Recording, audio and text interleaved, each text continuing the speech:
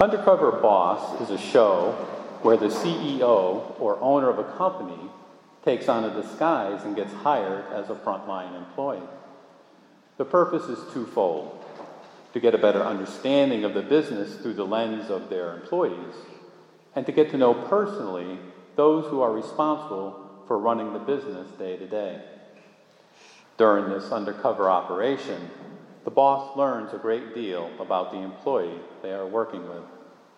Most often, the employee is one of deep integrity, loyalty, and commitment. They teach the boss how to do the job correctly, serve the public well, and not cut corners.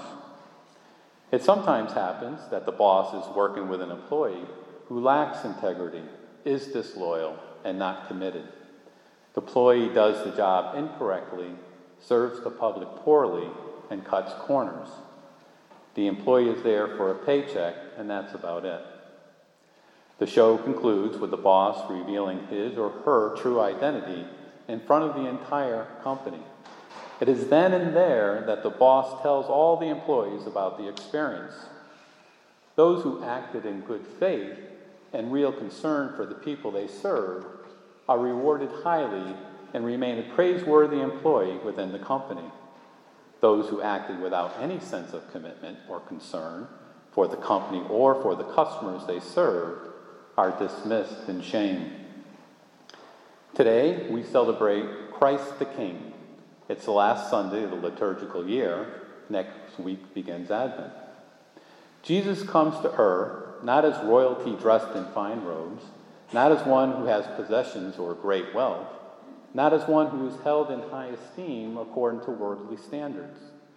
No, Jesus comes born in poverty and dressed in simple garments, as one without status or political power. Jesus, Christ the King, ruler of the universe, comes in disguise as one of us. He is the undercover boss of the highest order who willingly joins us on the front lines of daily life. The difference in this case is that Jesus is the one who teaches us.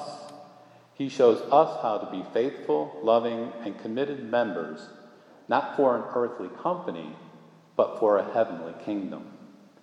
And the way to enter this kingdom and to remain there always is through the gates of sacrificial love. Today's gospel tells us the many ways in which we are to show our faithfulness, our love, and our commitment to God and neighbor, not as employees of God, not as servants of God, but as children of God. And just as Jesus became like one of us in all things except sin, we are to become like the sinless Jesus in all things without exception. We are most conformed to Christ when we act and love most like Christ.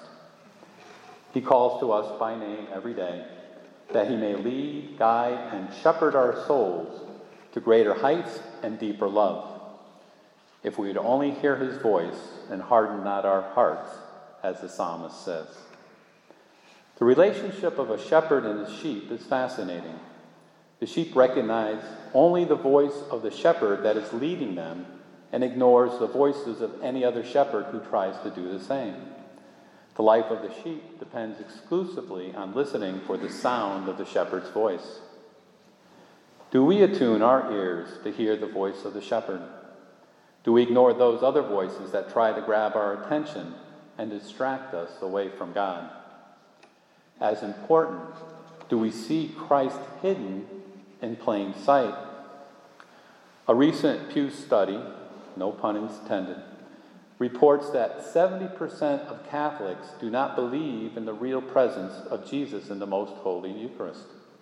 What appears to our senses as ordinary bread after consecration is truly Jesus in disguise or undercover as his very self, body, blood, soul, and divinity. We believe this with the eyes of faith. And we believe this by the very words of Jesus himself at the Last Supper. This is my body. This is my blood.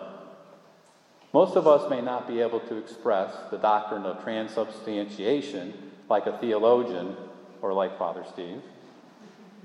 But we can all express this reality with our bodies when we reverently receive communion with a simple head bow, fully open outstretched hands, and an audible amen. Jesus comes hidden in plain sight in other ways as well. Do we recognize him?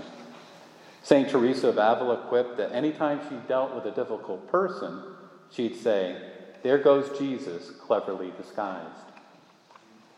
A more recent saint in our time, Mother Teresa of Calcutta, said she always saw the face of Jesus in the face of the dying that she was caring for.